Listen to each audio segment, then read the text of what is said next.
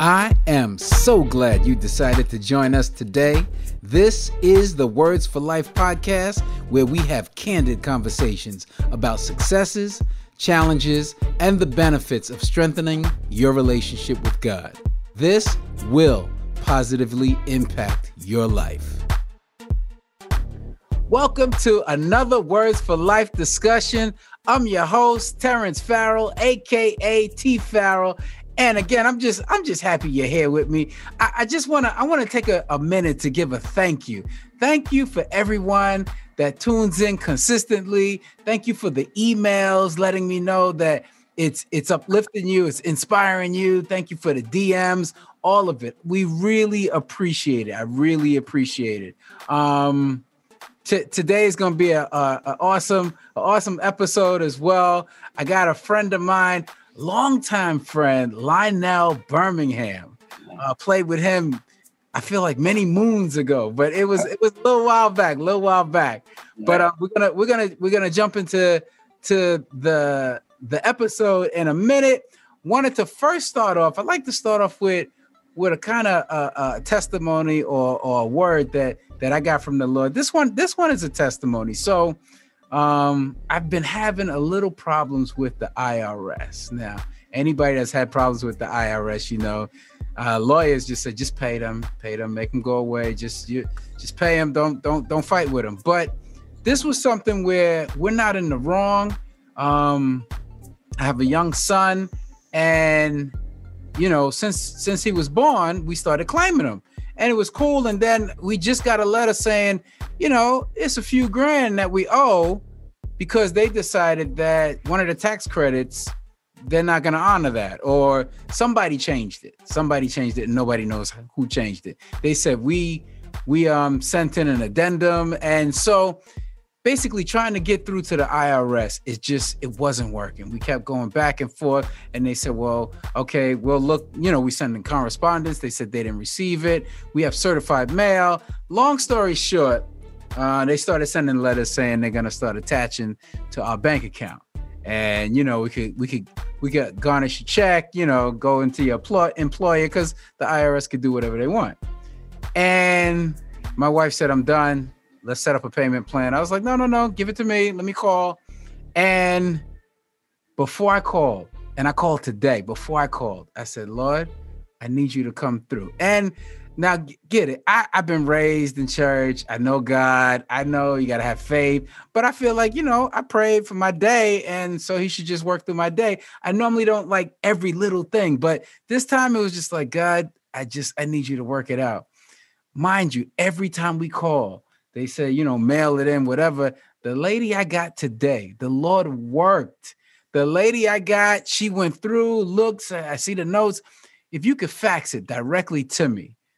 And I'm like, I don't have a fax right now. And she's like, here's my number. Here's this, here's that. Basically, now it's not taken care of yet, but the favor that I was shown by this lady saying, fax it here. What number is it going to come from? I mean, she took down all the information. We couldn't pay somebody for us to be able to fax it in or email it. Wasn't going to happen. God opened the door. I just wanted to share that. Listen, and it's something that I struggle with. Every single thing, ask God for. Don't be afraid to ask him. Don't feel like, I got this. This one's small. I can manage it. Ask him for every single thing. He's there for you. He wants you. He wants you to communicate with him. I can go on and on, but I don't want to. So we're going to move right into the episode. I just wanted to share that. Hopefully that encouraged somebody to keep moving forward with God, to start relying on him a little bit more and a little bit more. And yeah, I hope that encouraged you. Now, to my episode, to my special guest today. I'm gonna read his bio because he gave me a bio, and as I was reading it, I was like, yeah, I remember that. I don't remember that. Wow, that's kind of dope. And so I'm gonna go through. This is not even his whole bio. I'm just going through a piece of his bio here. Lionel Birmingham was raised in Brooklyn in an artistically creative household. He's an alumni of York Institute of Technology, where he majored in electrical engineering. So did I. But after that, he dedicated himself to his art and his career within the music industry took off. He served as a musical director for the East Coast Regional Mass Choir, toured across Europe for then Marky Mark and the Funky Bunch, which today is known as actor Mark Wahlberg. Him. And also toured with Bad Boy Entertainment's recording artist Faith Evans for many years. In search of widening his career abilities, he transitioned into songwriting and producing. Becoming a businessman, he then co-founded the production company The Jetsons, the name behind the dynamic duo Nina Sky. The Jetsons introduced Nina Sky to hip-hop, DJ Cypher Sounds, and was later signed to Next Plateau Entertainment, division of Universal Records. In 2004, the group was introduced to the world with a brand new reggaeton sound. Lionel Birmingham co-executive produced the album. The single Move Your Body was released on April 27, 2004, and it reached number 17 on the Billboard charts. It eventually spiked at within the top 5. Throughout his musical career, Lionel has worked along with well-known artists such as Sean Paul, SWV, Allure. I don't even want to butcher some of these names. Betty Wright, Carter Banks, Jabba, and many more. Many more. Yeah, I'm looking at some of the names. Some of them I know. Some of them I don't. Which led him to a contribution in a Grammy-nominated album and co-producing songs featured in film soundtracks. In July of 2016, Lionel released his single as a solo artist, Purge My Soul, featuring T-Soul. The single was distributed by Universal Music in Canada, but T-Soul appeared on the 12th season of the NBC show The Voice. Also, above all, and this is why he's here on the Words for Life podcast. Above all, his many accomplishments, Lionel Birmingham is a cherished son, the best big brother. I think that's his sister that wrote that down. Two siblings, a loving husband, a devoted father, a good nephew, super cool uncle, and a loyal friend to all those who know him. Most importantly, he is a humble servant of God. Now, let me tell you personally a little bit. That was his bio. A little personal with Lionel. He is one of, because I know a couple, only a handful, one of the most unselfish musicians out there. Not even just music. When it comes to life, he'll give advice. He'll take his time out. He'll take the call. He'll give you like, yeah, this is cool. You probably want to do a transition here. Where, some people are just like, no, I'm trying to get on top. And once I get on top, you gotta pave your own way and all of that. He's not one of those guys. And I really appreciate that. I just got mad love for him. And without further ado, help me welcome my brother, Lionel Birmingham. Lionel, how you doing, bro? I'm good, T-Man. And I definitely want to say thank you for having me here. But most importantly, congratulations on what you're doing here, on the success. Because especially with everything that's going on, it's important to shine a light and let people see a positive aspect. Let them know, listen, you can have God. Number 2, you're not by yourself. We're all in this together and to push forward. So congratulations to you and everything that you're doing on your success, man. Thanks, man. Thanks. I appreciate it, man. I appreciate it.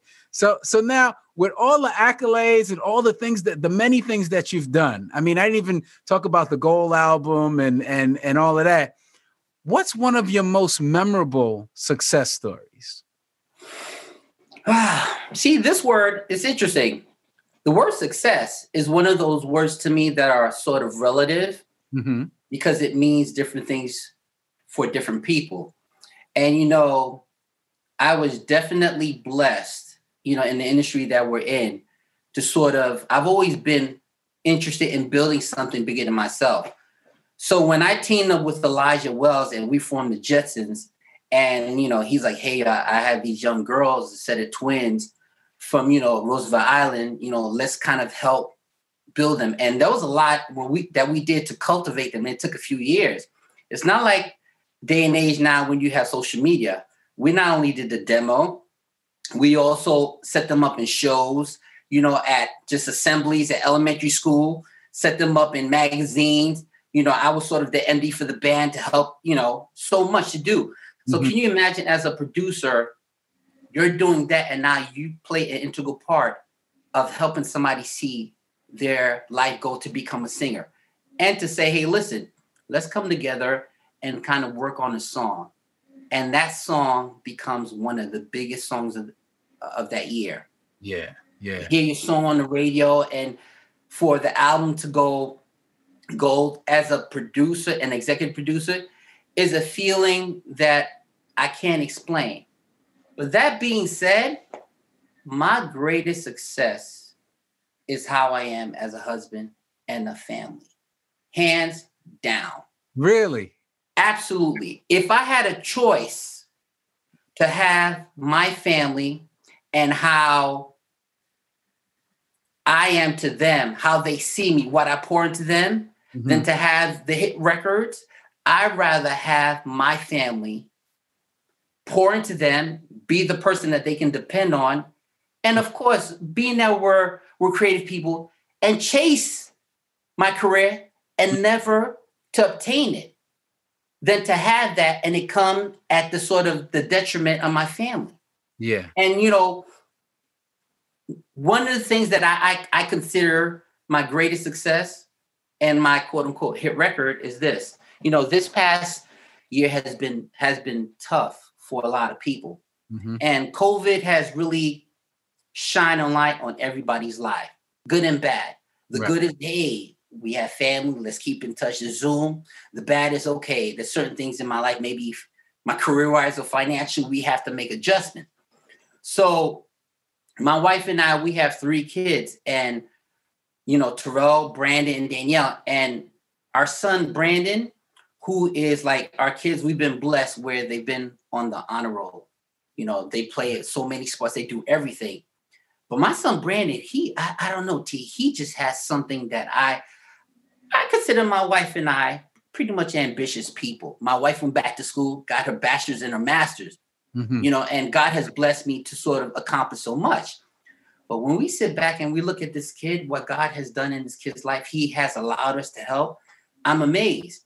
But with that, he's very, very opinionated. And throughout this COVID time, he has been frustrated with us. We've had a lot of conflict, especially him and I, because he's like, yo, listen, I want to go to school, or my friends at school. I'm like, yeah, but that's, that mommy has underlying conditions. So it was always a sort of conflict that we've never really had. I've always believed in pouring into my family and my kids. So his mom and I decided, because he does well, we understand his frustration, we're going to sort of get, him a PlayStation. Now, I've been late to the game and I didn't know the rat race that people were going for this, this console, Right. And I've always been one of these people in my 51 years. Be careful what you say. Why do people on Black Friday get up at 4:30 in the morning to stand online? Right? Right. So as I'm trying to now find a way to, parent my son who's frustrated, who's good, who doesn't understand why he has to do school from home, he says to me, Dad, in coming out of one of our conflicts, I really want this PlayStation. Do you think we can, go to GameStop on Black Friday at 4:30 in the morning? I'm like, yeah. Because I'm like, that's not what I did. I always didn't understand people did that.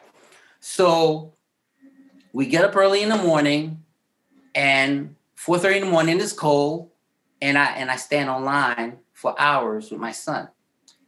And here is where my hit record comes. someone who has been definitely frustrated with his parents, who's been vocal. He sometimes he says that his life is oppressed. I'm like, bro, you don't even know what oppression is. You know what I'm saying? Great. But he turned to me and said, Dad, it doesn't even matter if we get it. The fact that you came here with me and spent time matters everything. Wow. To me, that was my hit record. Yeah. To me, when sometimes relationships are complicated and, my wife gets on her nerve, I get on her nerves, vice versa, that we still want to be around each other because there are a lot of married people who don't. That's my accomplishment, that I make a difference, that my kids want to be around me. So with everything that you said, and, me also having the opportunity to be on a TV show, I did a cameo because the first Family Hip Hop, Bravo T, was sort of showing the life of the Sugar Hill family. Sylvia Robinson, remember? Yes. I remember that. Yeah. So I was brought in to sort of help the granddaughter, the heir to everything, help her career. And they kind of showed me, doing my thing, and they're waiting for Lionel. That was a blessing. And even that, being nominated for Grammy, does not compare to my family and my relationship with God. So that is my biggest success. That's what's up, man. That's a great perspective. Because sometimes it takes people a long time to get there, and then some people never get there. They never understand that. And yeah. And you'll say something important. This is the reason why I want to emphasize this point, to sort of tag on what you're saying. Because let's say, for argument's sake, I'm a young Lionel, or even a 50-year-old Lionel, and I play my local church. I would like to have some hit records or platinum, whatever it is. But for whatever reason, timing or relationships, or I never get there. But I am good to my family, to my mother or my parents who are aging, to my community, my church. Sometimes I could be made to feel like I'm not successful. Yes. And I will tend to disagree. Not only is that person as successful as this Lionel, but in my book, you're more successful. But so it never appears that way. Yeah. It's always that person that's still chasing, and they might even turn around and say, yeah, you can say that because you've had the success. Like you've been, Grammy nominated. So now you can say, oh yeah, my family's more important because you've seen the stuff, but I want to get there. I want to taste it. And it's a rat race that can send you in circles. And the one thing I will tell the people that have that mentality, there's one thing you have to be careful. I can sit here and look at Terrence and be like, yo, I want to do what he's doing. But here's the thing. I don't know what Terrence went through. Yeah. To get where he went, or to maintain what he's lost. So we have to be there's nothing wrong with me looking at Terrence or whoever I admire and say, you know what? I like to do the, hey T, how do you do this? And want to better myself. But to wish I was them, or because there are a lot of people who have money that you and I don't have to worry about, and they're struggling. Yeah, absolutely. Yeah, 100% right. Because we never know what a person's going through. Absolutely. Never know what it took for them to get there, what they lost, the sacrifice, all of it. You never know. Right. What the person went through. So that's excellent advice, man. That's really cool. That's really cool. And which leads into my next question, or where I was going next. I was going to ask, what's one of the toughest things God's pulled you through? Okay. I'm definitely going to speak, in two sort of worlds, two parallel universes, because just so that people can understand, even with my blessings, to kind of put it in context. I've had some highs in my careers, and I've had some lows to the point that I'm like, okay, am I going to be able to do what I love? And it was feeling Terrence down for a while. And was figuring, because for whatever reasons, relationship, you know how life is, and was like, Lord, what am I going to do?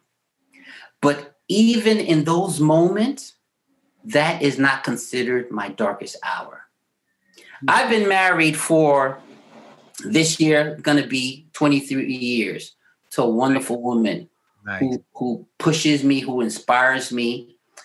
And you know how it is when you first get married, you're trying to get your bearings, you know. You have two people who are raised differently. You know what I'm saying? Martina and I, who are raised by the same parents, we look at life differently. Right. So going into it, the first few years are very critical as you're figuring yourself out. Mm-hmm.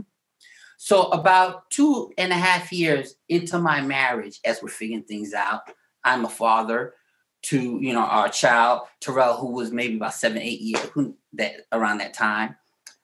My wife started to feel some pain in her arm. And she was like, I'm feeling pain.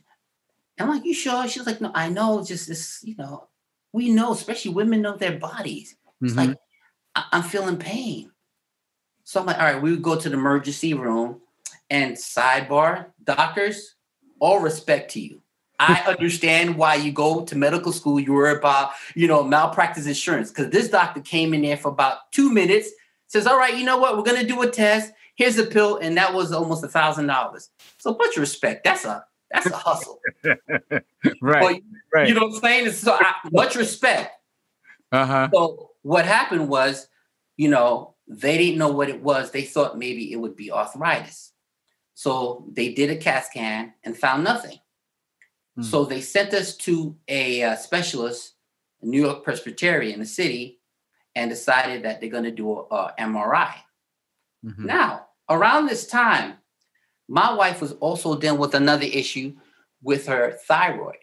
Her thyroid gland was always swollen. They weren't sure what was going on, and they realized, you know, there's a lot of polyps there that maybe we might have to kind of remove her thyroid gland, which is serious because the thyroid gland produces, you know, hormones for the body. Right. So just to set a picture. So finally we go down to the hospital, you know, Presbyterian, and it, you know, it's crazy. When you go there, it's like almost like you're going to a Fortune 500 company's boardroom where it's wood, you know, that plush, you know, burgundy leather chair. And it's like, wow. Yeah. Doctors are they're doing it big. I'm in the wrong business. You know what I'm saying? So we sit with the doctor and he's like, okay, what we're going to do an MRI. We're like, you know, we were telling maybe, you know, doctors were saying it might be, you know, it might be arthritis. You know, they did CAT scan. He said, don't worry about it. So they did an MRI. Then weeks later, they called us back in. We get in there and I could sort of see, you know, the doctor's face. Cause I'm always big on reading people's energy and vibe. And I kind of study, you know, the whole human experience, you know, of it all. And he's like, well, here's the thing. We do see a mass growing on her rib, her top rib. We're like, oh. He's like, but nothing to worry. Let's not jump ahead of ourselves. We're going to take a sample. I think it was called a biopsy. Right. Yeah. And we're going to send it to the lab. And then we'll let you know, what the result is. So we went through that, did that process. When we came back, I could tell something wasn't right. This whole vibe. And he was like, well, you know, sorry to kind of tell you is that, you know, you have, meaning my wife, have cancer. What?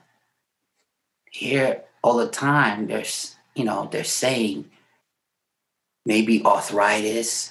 Right, yeah. They don't know, not realizing the mass was growing on her nerve. And now all of a sudden the C word.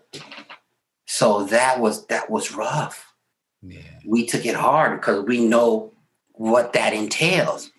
And they said, listen, what we want to do, this was around December of that year. What we want to do, we want to kind of have a surgery and kind of go in and remove the rib.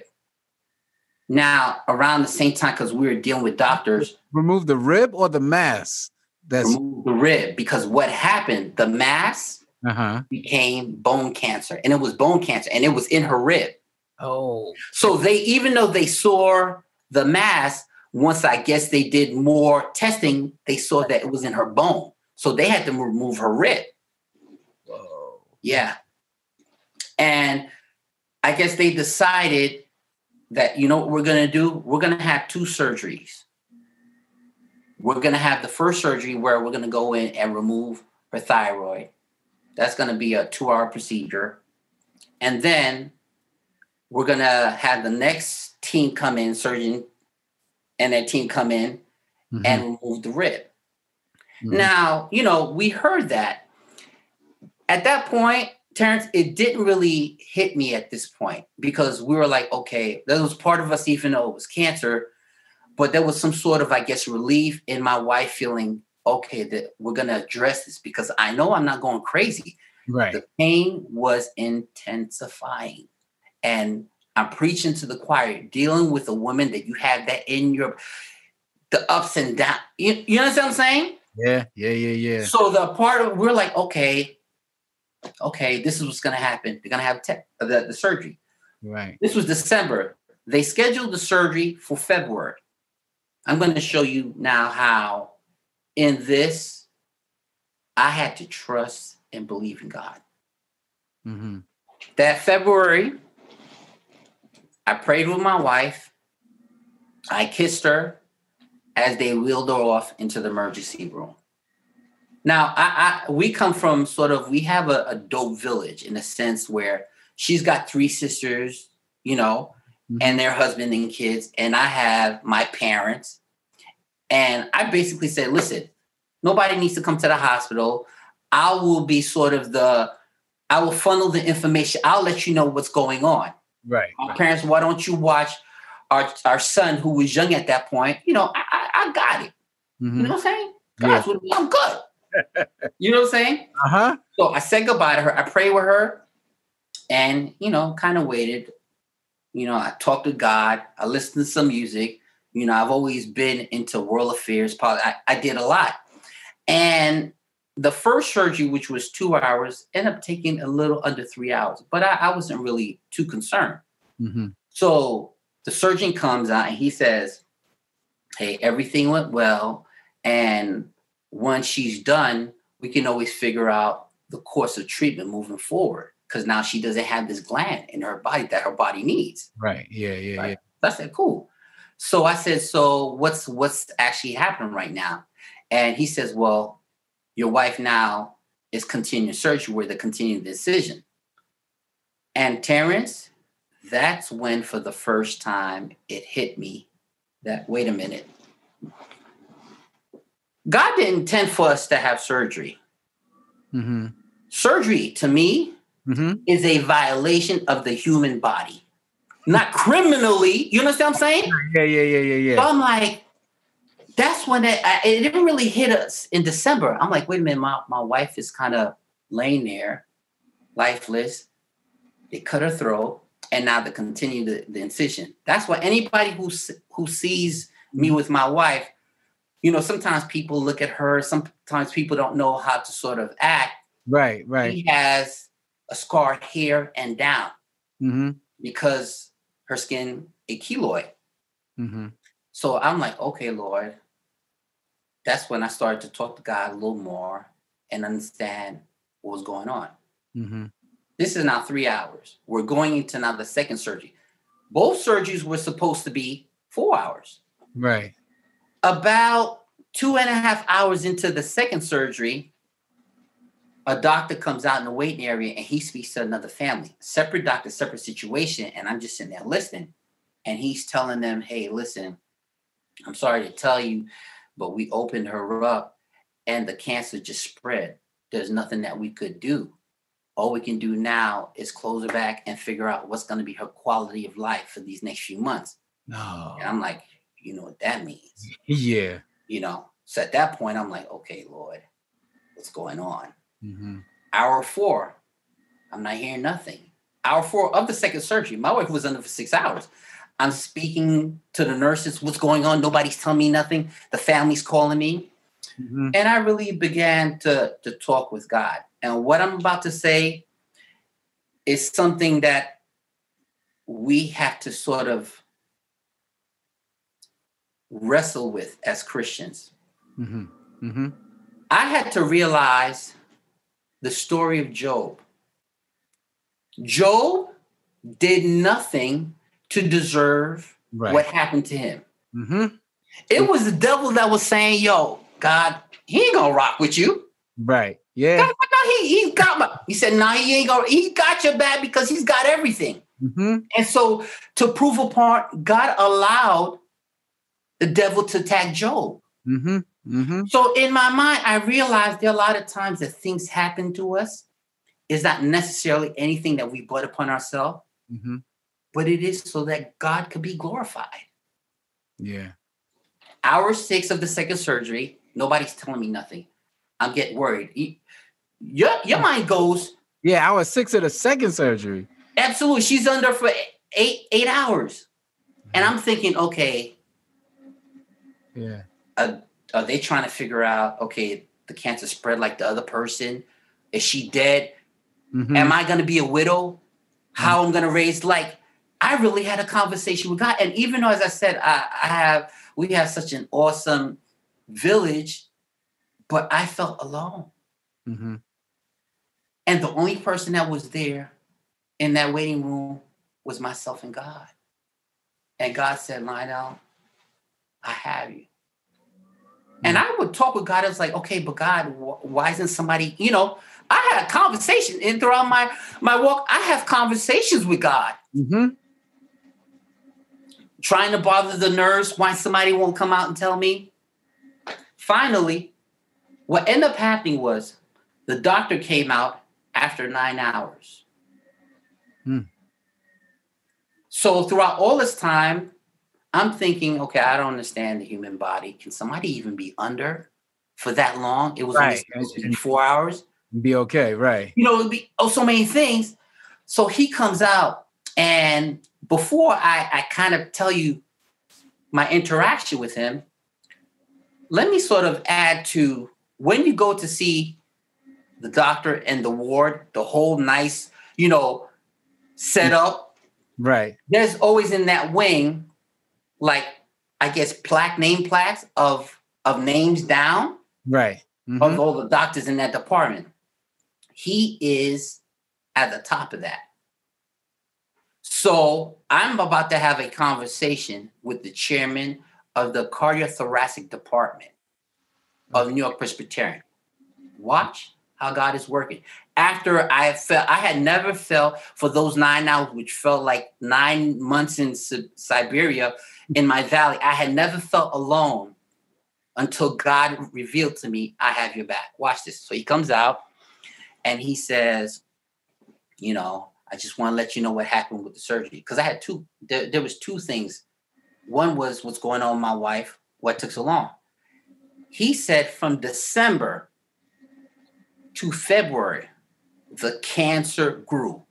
Like my wife was saying, there's something in my body and I feel and it's getting intense. There wasn't any pain medication to sort of really handle it. Right. To the point that when they opened her up, they were trying to save other organs because the thing just spread. It's almost like how, you ever see a vine and it leaves the tree and it wraps around the house? Yeah. Mm-hmm. And that's what had happened. It grew so much in those 2 months to the point that beside that, it wrapped around the mass, leaving the bone, wrapped around her collarbone. Oh. And they're trying to figure out what they needed to do. What they end up doing, and they had to cut a piece of her collarbone where she has a gap permanently. And I'm like, wow, God. Wow, you're able. Mm-hmm. I'm like, wow. Now here it is. Emotion number 2. To show you how, let me tell you, in life, Terrence, one thing I've been learned to do is eat humble pie and have an acquired taste for it. So my next emotion was going to be, obviously this is a white doctor, but I'm like, bro, I said, Dr. So-and-so, why didn't throughout all these hours, someone come and tell me what was going on? I have everybody calling me and what's going on. He says to me, what do you want me to do? You want me to come out here and make you feel good about yourself while your wife's chest is open? I'm like, really? Whoa. Yes. Yes. Godlike complex. He didn't have the best bedside manner. Uh-huh. And Lionel, the human, was really starting to flare up. Mm-hmm. God said to me, be easy, Lionel. I will use your enemies to take care of you. And God revealed to me that there was a reason why the chairman of the department, who usually doesn't do a lot of surgery, got put in there with all his arrogance, because he had the experience to figure out what needed to happen on the unknown. Mm-hmm. So even though I had reason to sort of be angry, I kind of sort of pulled back and said, all right, I surrender, God. So I said to him, okay, can I now go see my wife? I watched the flip of this. He's like, well, she's still in surgery for a little bit because, her chest is still open and just still trying to fix some things, blah, blah, blah. And I said, well, ironically, why are you here talking to me? Why aren't you in there? Yeah. You know what I'm saying? My wife's chest is still open. He says to me, oh, I don't open and close. Other surgeons do that. They call me when the chest is open. I'm like, this guy is so arrogant. Wow. But God used him Mm-hmm. to get us through that. The last thing I will say to show you how God had to work in our lives. When she came out, and there's certain things that usually happens that usually every 6 months they do testing to see how everything is going well with cancer. Right. But they wanted to do a test a month after the surgery. So my wife goes in to meet with the doctor, and I didn't go with her. And she calls me after that, and she's crying, hysterical. And I was like, babe, what's going on? He said, I just spoke to the doctor, and the doctor said, there's good news and bad news. And I'm like, wait, bad news?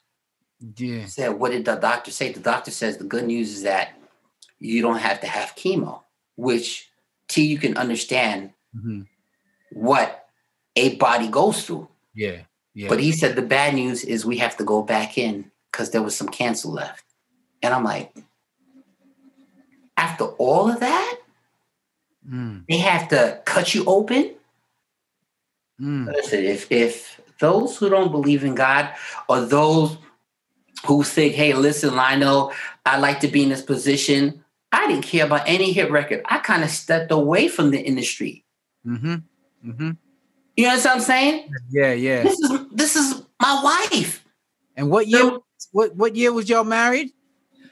98. Okay. So that's help me with that. What was that? 10 years in? No, 3 years in. This happened 3 years in. So 3 years in. Yes. And that's what I'm saying. Can you imagine trying to figure yourself out? 3 years in our marriage, this happened. Oh, this was only 3 years in. Yes. Yes. As we're trying to figure ourselves out, because sometimes when when couples go through things, two things can either happen. You can either come together or go apart. Right. So our marriage was being tested because her body was going through things in the first, and I didn't understand. Right. 3 years in our marriage. Wow. Yeah. Wow. And so what ended up happening was, because they wanted to go back in as soon as possible, but because the surgery was so extensive that they had to wait for her body to heal 3 months to go back in. And the last thing I will say to this to show you, a lot of times we can still be in the right, but self takes over. The second surgery, anybody that knows anything about New York Presbyterian, it's sort of right on this East Side Highway. You can sort of see Queens and the water. And she had a nice view of the room. The second surgery, she's catching a fever, and they're like, hey, listen, I think she should go home. And I'm like, no, I need to speak to the doctor. So, of course, that same guy walks in here, and, and I'm like, Dr. So-and-so, why are they trying to discharge her when she has a fever, that means the body fighting. He's like, well, it's best that she go home because what do you want her to be here and look at the water view? And I'm like, really? But God used that man to sort of breathe and heal my wife. And to me, I'll reiterate, I've had some really sad and dark moments in my career. Mm-hmm. You know what I'm saying? Yeah. That doesn't even compare to this when God was with me and I was alone and I had to depend on him and had to come to terms with there might be a chance I might be a widow and it might have to be God's will. Job. You understand what I'm saying? Yeah. That's kind of deep. That is deep. That's real deep. That's deep when you can come to the, I think that's a maturity point where you can say it just might be his will. Like you don't know what God's will is because only he sees the big picture. Absolutely. We only see the small picture. And it's like, no, he can't want this. He can't want that person to pay. It's just like he's operating in infinity. Absolutely. Yeah. And that's why I always tell people, you know what? And obviously there are things that as humans, we're still going to feel some kind of way, but I tell people there's certain things I don't worry about. That's above my pay grade. I let God handle that. Because a lot of times we take on things and sometimes we have to let go and let God. Right. Wow, dude. Wow. Yeah. Wow. Yeah. And a lot of people didn't realize, and my wife is really private. And the thing is that my main ministry is my home. And we are ambitious people, are creative people. There's nothing wrong with pursuing certain things. Right. But what I went through, hands down, was the toughest thing that I can ever say. However, Lionel felt that, I wasn't produced. You know what I'm saying? To me, that became irrelevant. And somebody could say, well, look what Lionel has, but did you know what Lionel went through? He had to trust in God, and I could have lost my mind and, and depression and everything. Yeah. Man, I thank you for sharing, man. I know this is going to help somebody.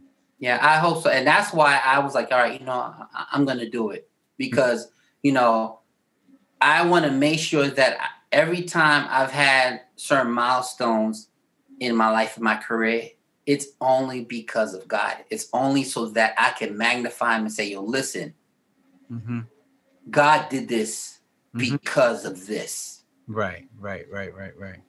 So now let me ask this question. Did all of those accolades, well, it came after all of the surgery. During the building of Nina Sky. Yeah. Oh, during the building of Nina Sky. Yes. And I stepped away. Gotcha. I stepped away. Yeah. No, I mean, of course. And of course, there are people who no judgment, who really chase that success, and sometimes it comes at the detriment of your relation with your kids or your wife, or maybe you should have been there to take care of your parents who are aging. But I made that choice. That's pretty honorable, man. Thank you. Honorable. What an amazing testimony. That's only part one, y'all. The interview next week, I'm going to play part two. We go deeper into relationships, how to make them work. And then also, if you're a creative, if you're in the music industry, we got a couple of nuggets there on how to deal with the balance between home and work, being a creative and doing things like that. So definitely come back next week. Same place, Words for Life podcast, or if you're catching us on YouTube, we'll be here next week as well. Lionel, I want to thank you again for being as candid as you were. Blessings to you and the fam. Love you, bro. Love you, bro, for real. Right now, we're going to play a Words for Life track that we did with Pastor Paul Graham. It's actually entitled Success. So I'm pretty sure you're going to enjoy that. Hey, like, subscribe, Leave a comment also. Let us know how this has blessed you. I'll share it with Lionel. Also, all his contact info, how you can keep in touch with him on Facebook and Instagram. That's in the description. So if you didn't check that out, I think it's down below. Yeah, go down below, check it out, and hit him up. Leave him a message. Say thank you for the inspiration. And with that, we're out. Enjoy the Words for Life track, Success. And we will see you next week with part 2 as we dig a little deeper into relationships. Whenever I think of success, I think of my own life. I think of what God did for me years ago when people said that I would never succeed. I would never have success in ministry. When you look at the word success, you look at the other word succeed, you got to recognize that there's a word seed in that word. And when you look at that word, so many people want success without working hard for it, without planting something. You think that you're going to get the fruits of something without planting the seed. Well, I need you to know that people need to recognize that when it comes to success, you need to plant seeds, you need to water it, you need to cultivate it and watch it grow and reap the benefits from it. When you plant a seed and you're successful, other people are supposed to eat from the fruit of your success. I want people to realize that success is not predicated on what someone thinks about you. It's how you think about yourself. It's how you think God thinks about you. Many times we think success is all about money, and we think success is about what people, how people lord over us. But when you wake up in the morning and you see your face in the mirror and you're satisfied with that face looking back at you, that's success. If you're worried about what other people feel, then your success will be based on other individuals' applause. Success is about waking up and applauding yourself. Success is about being able to applaud others. And success, most of all, is about God looking down and saying, not only did you plant the seed, but you allowed me to be a part of the growth process. One thing about success is recognizing that you got to take risks and you got to be willing to fail. You got to take failure and success together, because success doesn't happen automatically. It comes with the building blocks of failure. I look at my past churches. One of my churches had a membership of 40. I remember one of my other churches had a membership of 60 something. I remember another one of my churches had a membership of 80. And here it is that I recognized that God wanted me to understand that success wasn't about the amount of members that you have. Success was about, were you feeding those members so they can feed others? And when that concept hit me and I was able to start at another church from scratch, I realized that if I can teach people to fish, then they will become fishers of men. As strong as they were is as strong as they can make other individuals. So when I planted that seed, the seed that I've planted, I'm able to now sit back and watch the tree grow and watch people eat from that tree. And then watch them take the seed from that fruit and build other vineyards. So success is about taking the word succeed, taking the word seed out of that, finding some fertile ground, planting that seed, watching it grow, and then making sure that you're not the only one that benefits from that success, but others are able to succeed and plant also.